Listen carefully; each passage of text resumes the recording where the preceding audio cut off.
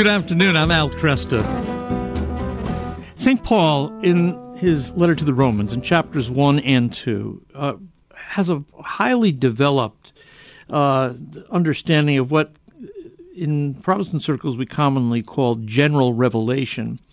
And it has to do with what people can know about God through created things, and also what people can know about God from their own sense of morality.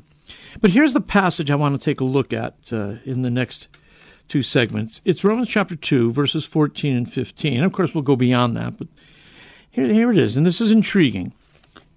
Indeed, when Gentiles who do not have the law, the Mosaic law, the law of the Hebrews, when Gentiles who do not have the law do by nature things required by the law, they are a law for themselves, even though they do not have the law, since they show that the requirements of the law are written on their hearts, their consciences also bearing witness, and their thoughts now accusing, now even defending them. So this has given pause to a lot of great Catholic theologians over the centuries, and the Catholic tradition has given this a tremendous amount of thought. My guest, Dr. Robert Fastiggi, is a contributor and co-editor of a volume called St. Paul, the Natural Law and Contemporary Legal Theory. And Dr. Fastiggi is a professor of systematic theology at Sacred Heart Major Seminary in Detroit. And he's also served as the executive editor of the 2009-2013 supplements to the New Catholic Encyclopedia. And he's authored several books, including The Mystical Theology of the Catholic Reformation. Dr. Fastiggi, good to have you here again. Oh, it's great to be with you, Al. Thank you. I'm glad you took notice of that book I co-edited quite a while ago, about a decade ago. But, I'm not sure. But I guess the natural law still has importance. Yeah. So, and I can't tell you how I laid my hands on the book either, because it popped up in my library, and I thought, heck, this is good. So we should do something with it. Oh, well, thank you. I'm at home now, and I looked for the book. I have it in my office at the seminary, but I found on my computer the draft, the text that I edited. So I have the essay, and I'm glad I learned a lot in writing it. Yes. Well, let's talk about the idea of law. There's a lot. The role of law in St. Paul's life is very important. He talks about the law sometimes meaning Mosaic law, sometimes meaning a certain particular defining characteristics of Judaism by which they distinguish themselves from the Gentile world. And then he means what we Catholics would call, in some way, natural law. Are they related? Well, yes, I think so. When he says, see how a man or a person is justified by faith and not by works of the law, that's in Romans 3:28, he's really saying not by the cultic law of Judaism. Mm-hmm. We're saved by faith in Jesus Christ. Jesus Christ is the one who saves us. He is the Savior of the human race. But he does speak about in Galatians of the Old Covenant serving as a kind of tutor or disciplinarian, the pedagogos, preparing the way for Christ that we might be justified by faith. And then he's not certainly opposed to the moral law. That was a heresy known as antinomianism. Right. The idea that if we're justified by faith, then we are free of observing the moral law. If you read St. Paul in his letter to the Corinthians, he really tells them that the unjust will not inherit the kingdom of God. Right. And that neither fornicators, nor idolaters, nor adulterers, nor catamites, nor sodomites, nor thieves, nor the greedy, nor drunkards nor robbers will inherit the kingdom of God. 1 Corinthians 6:9-10.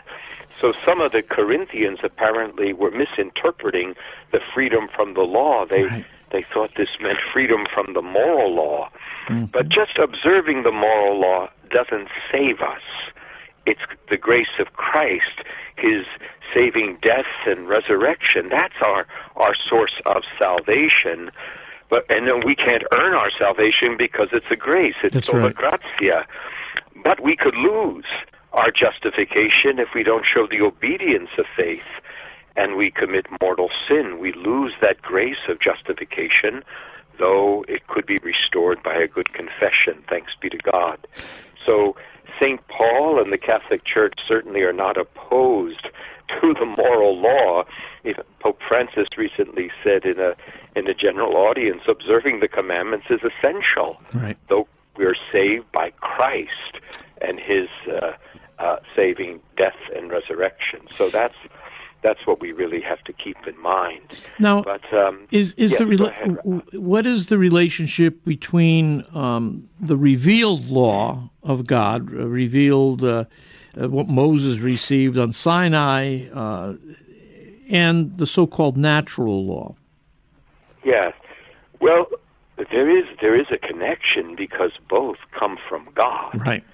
And St. Thomas Aquinas deals with this. I mean, as I say in that chapter, at one point, St. Augustine actually interprets that passage of Romans 2:14-16 in a way the Catholic Church would distance herself from, because he was saying the Gentiles who come to know the law are those who have accepted the gospel.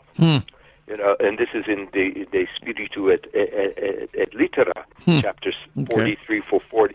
You know, so he's basically saying that the Gentiles who by nature observe the moral law are those Gentiles who have become Christians. Interesting. But on this point, the Church sided with the understanding of St. Thomas Aquinas, and he articulated it, and others as well. But he describes the natural law as the participation of the eternal law in the rational creature, and whereby the rational creature has a natural inclination to its proper end and act. So the natural law, according to St. Thomas, is also an imprint in us of the divine light.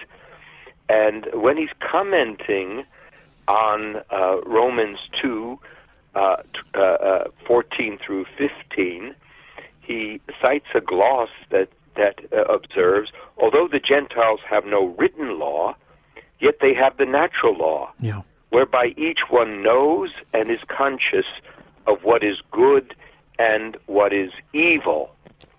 So both come from God. If the natural law is a participation of the rational creature in the eternal law of God, we honor the gift of human reason. But then we say, well, if we can know what is right and wrong by natural reason, or this participation in the eternal law, why do we need the revealed law, like the Ten Commandments or the Sermon on the Mount? And St. Thomas says it was needed because human beings need laws that direct them to their final end, and also because human judgment is uncertain, and only God is competent to make laws pertaining to the judgment of interior hidden matters. And also, it's important, he does also note the effect of the fall, concupiscence, and the darkening of the intellect. And so, although human reason is capable of coming to know right and wrong by the natural powers of human reason, which is really a sharing in the eternal light of God, because even non-Christians, of course, are created in God's image and likeness. So there's this kind of awareness of right and wrong, but because of the effects of original sin, there's the darkening of the intellect, and it's very easy to turn to the creature, serve the creature rather than the Creator, as St. Paul also indicates. So we do have righteous people who who've never heard the gospel.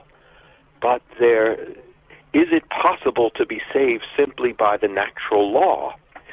And no, just observing the commandments is not. There has to be some type of animation by charity.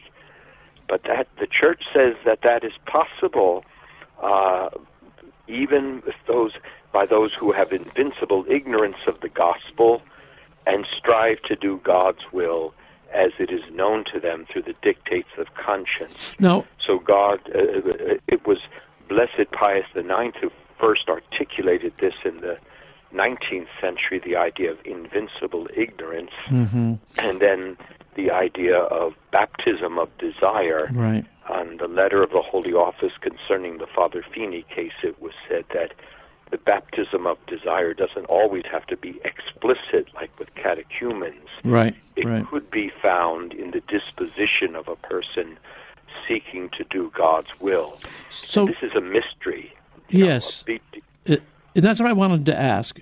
So when we have somebody who desires to observe the natural law, which is in some way written on their hearts, is he responding to the motions of grace from God? Yeah.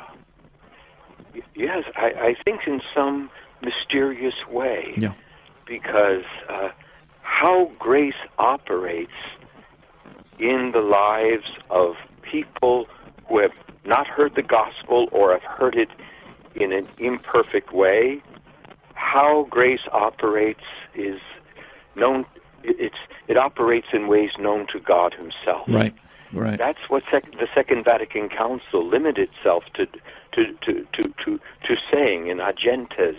This grace that comes from Christ's death and resurrection, His sacrifice on the cross, how this is made available to individual non-Christians who live a moral life and are striving to do God's will as it is known to them in the dictates of conscience.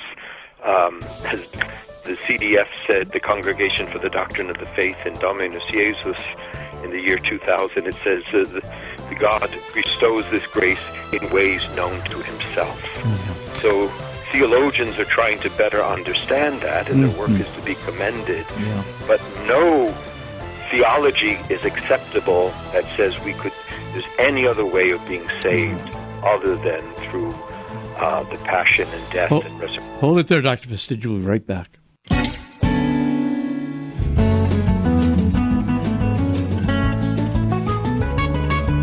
Good afternoon. I'm Al Cresta. With me, Dr. Robert Fastiggi, Sacred Heart Major Seminary, taking a look at St. Paul, the natural law in the Catholic tradition. The natural law represents the knowledge of the moral law that's obtained by natural reason, and that's distinct from the knowledge of the moral law one receives through divine revelation, like the Scriptures. But they work together. Reason and revelation work together, and they both reinforce the same moral principles, because the moral principles actually reveal to us the nature of God. And Dr. Fastiggi, one thing you point out here that I think is important for us to realize is that natural law is distinct from conscience. And what's the relationship between conscience and the natural law? Yeah, that's very, very good. The important thing to understand is conscience is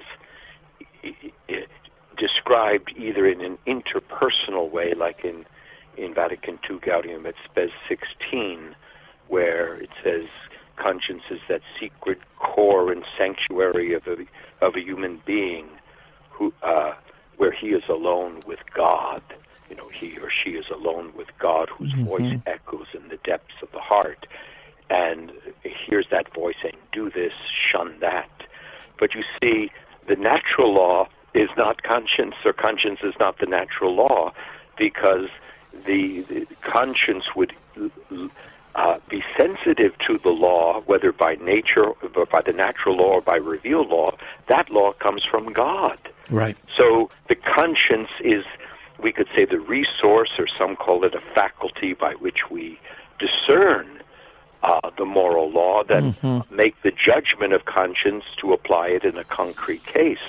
But conscience is not the source of the law. Right. So it is the resource we have within ourselves by which we could discern, or we could know the law of God, either by reason or by revelation. So that's, I think, the way to understand it. And so we make a judgment of conscience, but it's also, even if we have that intersubjective understanding, that secret core and sanctuary of the human person, where we're alone with God. This would correspond to going to confession, where we make an examination of conscience, that we should put ourselves before the light of God and ask in our hearts, show me what I have done, what I need to repent. Yeah. So that's a kind of examination of conscience, but the key is the conscience does not create the natural law. There's a law written in the heart. That's how St. Paul puts it. Right. It's written into the heart, but the law, the heart, which is the secret core, right, is not the source of that's the natural law. That's the law comes from God, and it's written in the heart. I think that's the way to understand it. Yeah, no, very good, very good. Yes, and you know, there's so many rather recent hateful statements about the natural law, and you know, I mentioned a few of them in my article, but I like what Pope or Saint John the 23rd says in Pacem in Terris, where he clearly refers to this law that in Pacem in Terris, the world's creator has stamped man's inmost being with an order revealed to him by his conscience, and his conscience insists on his preserving it. But men show that the work of the law is written in their heart, and their conscience bears witness to them. So, see, conscience becomes aware of the law that is written in the heart, and then he just cites that man has in his heart a law written by God. To obey it is the very dignity of man. According to it, he will be judged. This is from the Second Vatican Council. But then St. John Paul II, in Evangelium Vitae, has this some really clear references to the natural law. And so in confirming the grave immorality of the killing of an innocent human being, in Evangelium Vitae, number 57, he says, this doctrine, based on that unwritten law which man in the light of reason finds in his own heart, confer Romans 2:14 through 15, is reaffirmed by sacred scripture, transmitted by the tradition of the church, and taught by the ordinary and universal magisterium. Yeah. So you see, the first source he appeals to is the law, the unwritten law written into the human heart, the natural law. So by the natural law, by our participation by reason in the eternal law of God, we should know the direct killing of an innocent human being is wrong. Right. That's why if we apply this to abortion, it's not just we are imposing a Catholic belief on others. Right. We are appealing to science and also what is known as wrong by reason of the natural law. Right, right. That killing an innocent human being before birth is a grave violation of justice and charity. This should be known by the natural law. So John Paul II reaffirms that in that magnificent encyclical Evangelium Vitae. Yeah. This is a speculative question, but I'll ask it anyways. When a society begins to publicly turn from what previous generations had seen as the natural law, does that make it more difficult for the next generation, next few generations, to properly grasp the natural law? Let's take homosexuality, for instance. we now have homosexual so-called marriage. And it's not only tolerated in America, it's often approved and even applauded in certain circles, so that young people growing up today will not know a time when there were no, homosexual marriages. Their idea of marriage will be shaped by their social experience. Does that make it more difficult to discern the natural law when a society has a distorted understanding of it? Yes, I think so, because we are affected by our upbringing and our training, and this is what St. Paul means when he talks about the darkening of the mind of the Romans.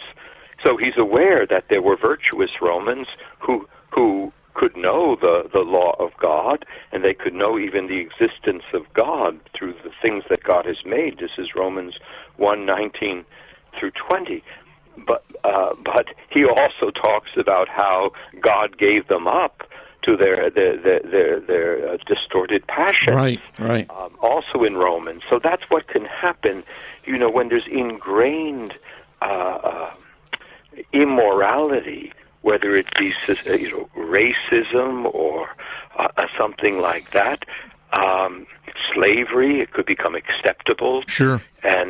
And so then it becomes harder for people to perceive it as wrong, and then it's usually packaged or sold with a kind of virtuous overture, like, well, the woman has a choice over her body for abortion, or people need love, and why are you trying to deprive a homosexual couple of love? Right.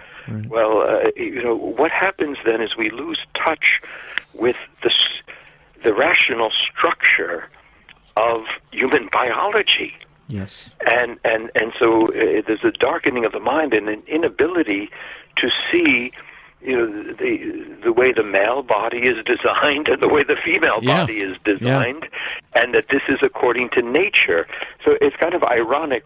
In so many ways we want to get back to nature and have natural ingredients and so on in our food. Sure. But when it comes to looking at the what nature tells us about sexual relations, the male body and the female body, that's considered in some circles by a social construct. Yeah. And so there's this gender ideology which the Congregation for Catholic Education has condemned, and Pope Francis has condemned, and before him, Benedict XVI, John Paul II, but because it's something recent, this gender ideology. Now, we have to love people. We have to love people and try to help people with homosexual tendencies, and as the Congregation for the Doctrine of the Faith said in 1975, their culpability will be judged with prudence. Right.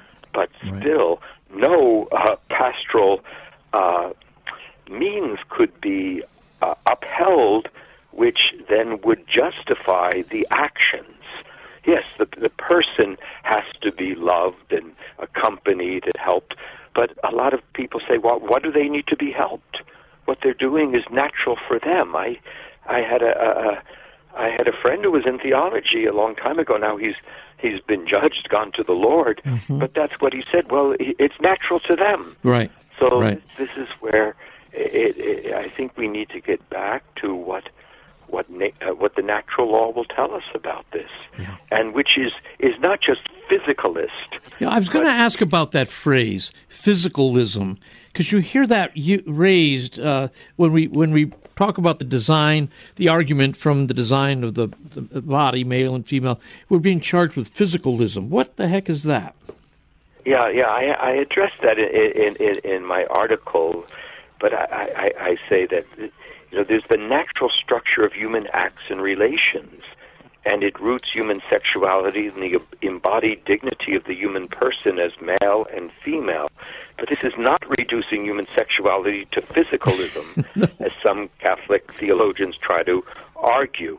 Rather, it is applying the law of reason to the natural ordering of human sexual acts. Right.